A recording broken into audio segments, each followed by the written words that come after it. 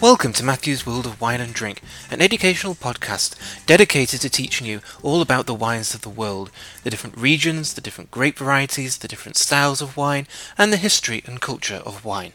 In this episode, we continue our focus on spirits by looking at gin, one of the great spirits for cocktails. Gin is not a spirit that I choose to drink on its own, but it's one that I often use for cocktails, and some of the great cocktails, like martinis and Negronis, are gin-based. And gin has a long history, which is particularly associated with the United Kingdom, which really shaped the way that gin is made and the way that it is consumed as well. So gin actually originates from the Netherlands, and during the 1600s, the Dutch drank lots of what they call Jenever, which is a juniper-based spirit, which is much more like whiskey than it is like gin. Uses malt. It's a very different style. And in the 1600s, the English and the Dutch were allies and often fought together against the Spanish, and they would have a shot before going out to fight, and that's where the phrase Dutch courage comes from. In 1689, William of Orange became King of England, and he immediately imposed a ban on all French products, and this of course included cognac and French brandy. And the English, without having their brandy, needed another spirit to drink, and William of Orange from the Netherlands encouraged the distillation of what is now called gin, so that juniper-based spirit, and it became a craze. The gin craze swept London in the 1700s to the point where it was a dangerous addiction. And William Hogarth's print, Gin Lane, is very famous for depicting the debauchery and decadence and death and disease associated with overconsumption of gin, in comparison to Beer Street, where everyone is happy and working and is having a good life. So the taxes were imposed on gin to try and moderate the production and consumption of gin, but eventually gin craze did die out, more due to fashion than anything, and things began to get back to normal. In the early 1800s, the production of gin changed because of the invention of the continuous still, or the column still, and that produced a much drier style of gin than you would find in the Netherlands. And that's the basis of what gin is today. So London Dry Gin originated in London, and though that can be made anywhere in the world, that style of gin comes from London. And it became extremely popular in the 1830s onwards, especially in the gin palaces, which were built in London, these really opulent, grand bars with lots of glass and mirrors and well lit, and these were great places to go. Charles Dickens wrote about them, and gin became fashionable again. And then the other great step for gin in the 19th century came from India, where the British presence there was obviously quite heavy, and the British were susceptible to malaria, which was a great problem there, and the way to cure or to prevent malaria is to have quinine, which is the bark from the tree, which is pretty unpalatable on its own. It's so dry and so bitter that it was made into tonic water, and mixing that with gin became the gin and tonic, and that was used as a preventative for malaria, but also became, of course, one of the signature cocktails back in the UK. During the 19th century, gin was kind of a constant in people's drinks cabinet, but it was seen as quite boring and quite conservative until the late 1980s, when Bombay Sapphire relaunched their brand. It's actually a brand that goes way back to the 19th century, but they relaunched it and connected it with the British Empire, with Queen Victoria on the label, and Bombay Sapphire relating to one of the crown jewels. And they made a big play on the botanicals they were using. Most gin producers up until that point kept a very close secret on the botanicals that they used, but Bombay Sapphire advertised them, and that was a great way of saying this is what our product is, and this is why it's high quality. And it was great packaging as well, with that distinctive blue bottle. And although Bombay Sapphire may seem quite middle of the road these days, it really is the basis of the revolution in gin production and gin consumption. And now gin is extremely fashionable. Lots of craft distilleries in the UK, in the US, and also across the world, making really high quality gin of all different styles. Because gin is a very varied drink, and no other spirit quite reflects the ingredients like gin does. Because gin is basically a vodka flavoured with lots of different botanicals. So gin always comes from a highly rectified spirit, so a spirit that's been rectified to level of 95-96% alcohol, and it's usually made from grain, because grain gives a crisper feel, and certainly the premium spirits are always going to be made from some kind of grain. Molasses can be used as well. These will give a softer feel to the gin, and that would be for a lower quality gin. The predominant flavour must be juniper, so it must be present. Without juniper, it is not gin, it is simply flavoured vodka. And these juniper berries are sourced from either Italy or the Balkan states. And what juniper has is a pine-like note, so you often get pine aromas with gin, and that comes from the juniper itself, very dry and bitter. Also you get heather and lavender aromas from juniper, and it's juniper that gives gin its distinctive aromas. Coriander seed is also very important, and that will always be there for premium gin. And coriander seeds are very different from the coriander that you get in a supermarket, the leaves. These are actually the seeds. And these will give spicy notes. And it depends where the coriander seeds come from. Moroccan coriander gives peppery aromas. Eastern Europe and Russia gives spicy, citrus, floral aromas. Then Indian coriander seed is more citrus. So it really depends where that coriander seed is coming from. A vital ingredient to gin. Then there's angelica root, something more unusual, very old and traditional, and this gives the musky, earthy, dry and woody aromas to the gin, and it balances the perfume of other botanicals because it's more earthy and musky rather than kind of floral and spicy. Orris root has the ability to hold in other more volatile aromatics, and it is scented and earthy as well with Parma violets, violet roots and leaves. Dried citrus peels are very important as well. Sweet oranges, used often in Plymouth, is used in Plymouth gin, and Plymouth gin is a distinctive style of gin, historic. Plymouth is a big navy town, and so when the navy had lots of gin on board, and gin was for the officers, rum was for the sailors, and that's one of the things that gave gin its kind of appeal to the wealthier people in the UK. And Plymouth gin is its own designation, so Plymouth gin can only come from Plymouth.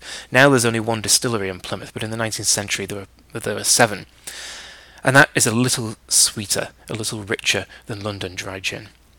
Other oranges, Seville oranges, give an intense bitter edge to Beefeater gin, for example. And citrus is the first aroma released during the distillation, so that will fall into the redistilled spirit first. And so if you want a heavily citrus type of gin, then you will have lots of heads in the gin. If you don't want too much citrus, then you will cut those heads out more. And those citrus peels link well with coriander. They're the coriander seeds, giving the complexity. And of course, coriander seeds have those citrus aromas naturally. Others that can be used, angelica seed, dry hop flowers, cinnamon and cassia bark, they give a sweet tropical note. Almond can be used as well, they give marzipan, and they can be sweet or bitter almonds. Licorice root gives spicy and sweet aromas and softens the hard edge of juniper. There's also nutmeg, caraway seeds with cardamom. And of course with all the craft distilleries, they will experiment quite a great deal and use lots and lots of different botanicals and have different lines of gin because of that. So that distillation will take place in a pot still for the redistillation. Copper is used, and that really helps the infusion of those flavours. And that spirit has been diluted to 60%, and then it's heated in the presence of the botanicals and flavour-rich vapours to 79 to 80% alcohol. And then, of course, it will be watered down depending on the level of alcohol that the producer wants to release the spirit at. And, of course, the shape and size of the still will shape the flavour, so different distillers will use different shapes and sizes of pot still. And, of course, each distiller or distillery will have their own recipe. The big brands will have their highly kept secret recipes which they've been making for decades. All those botanicals will of course be distilled together, combining the compounds, and even a small variation on a recipe will have a huge impact, so those distillers really have to be careful to be consistent, especially for those brands that consumers recognise. You can't have different flavours, different aromas. And if the botanicals were distilled separately, it would give a different end product. Gin is all about the combination of those flavours rather than the separation of them. With those botanicals in the still, some producers start the distillation almost immediately, Gordon's and Tanqueray. Others let the botanicals macerate for 24 hours. And there is another type of still called Carter head still, which I think Bombay Sapphire used. And botanicals here are suspended in a basket in the neck, or between the neck and the condenser, and that produces a lighter style of gin. So the vapours are passing through the neck and they come in the contact with the botanicals there, and then the vapours fall down, rather than botanicals being naturally in the spirit. So as I mentioned, the cut points are very important as well. So it's not just the recipe, it's also when you cut the spirit, because the aromas from the botanicals come off at different points. So the first ones are the citrus, the lemon and orange peels, then the juniper, then the coriander, and then at the end orris and angelica root. And so if you really wait till the end and have a very late cut, it'll be a very earthy and rooty style of gin. Gin is generally unaged, kept in inert vessels, so gin is usually a water white colour. Batches will be blended for consistency, and then it's diluted to 40%. But that's not the only way to get flavours into gin. Less expensive gins get their flavour from nature identical flavourings, so as with flavoured vodka, so identical to nature but not actually the natural product, so that's going to be for the less expensive stuff. Some botanicals don't actually work in a still, so cucumber might get damaged, so they're added afterwards. And maybe if you want an aroma to stand out, you can add that afterwards as well, like with the cucumbers and roses for Hendrick's, but they can only be called gin, they cannot be called London Dry Gin. Then there are fruit gins as well, like sloe gin, that's probably the most well known. So adding the fresh fruits to the gin to make it fruity, or you can add a fresh fruit essence as well. So sloes is the most famous one, but damsons and citrus can also be used as well. So just to kind of confirm those legal terms, so gin in general is made using a 96% ABV rectified spirit with natural or nature identical flavourings with a predominant taste of juniper. And it has to be 37.5%, but gin is usually going to be 40%, as I mentioned. Then you have distilled gin, which is redistilling a 96% highly rectified spirit with juniper berries and other natural botanicals. But natural or nature identical flavourings can be added afterwards. Again, it must predominantly taste of juniper. And then there's London Dry Gin, and here the no flavourings can be added afterwards, but it's not geographically specific. Maybe London distilleries missed the boat there by not trademarking London Dry Gin as their own. So that's gin, one of the most famous spirits in the world.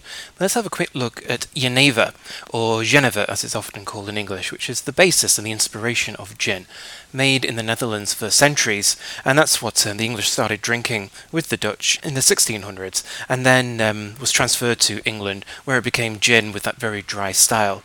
Genever is very different from gin because it's much maltier. It's like a cross between gin and whiskey. But the big connection is that it's a juniper flavoured spirit. It can only be made in Belgium, the Netherlands, and in the north of France. It has a geographical indication that gin does not have. There is quite a long history of it being made in the States as well, but to be called Genever or Genever, it has to originate from that part of Europe. The base of Genever is Muttveen, which is a low-strength grain spirit, and the amount of the muttveen in the Genever has an impact on the aroma and the texture. The more muttveen there is, then the richer it is, and it will diminish the aromatic impact of the juniper. And so there are different styles of Genever made. Younger Genever is made using no more than 15% muttveen, so it won't have as much of that malty, grainy texture because of the lower amount of muttveen, and this will be colourless. And though it's called younger Genever, that doesn't necessarily mean it's young, it just means it has no colour, and it's all about the water white colour, and there will be quite a strong juniper flavour. And this will be sweetened to a maximum of 15 grams per litre of residual sugar. And then there's Oude Genever, which is made with at least 15% muttveen. So this is going to have a much stronger, maltier character to it and be much more like whiskey. This may well have some colour coming from oak, and that colour can be adjusted with caramel. So this is a type of spirit which has been aged, and this can be sweetened to a maximum of 20 grams per litre of residual sugar. And so that's going to be maltier, more complex, much more like a whiskey. And then there is another style called Grand Genever, which is a highly rectified spirit made exclusively from grain, so a much more neutral style of spirit compared to the other styles of Genever. So those are quite hard to find, but if you visit Belgium or the Netherlands, you will see them in bars. So that's the history of these great juniper flavoured spirits, gin and Genever as well, its originator. Thank you for listening. This is Matthew, and this has been Matthew's World of Wine and Drink.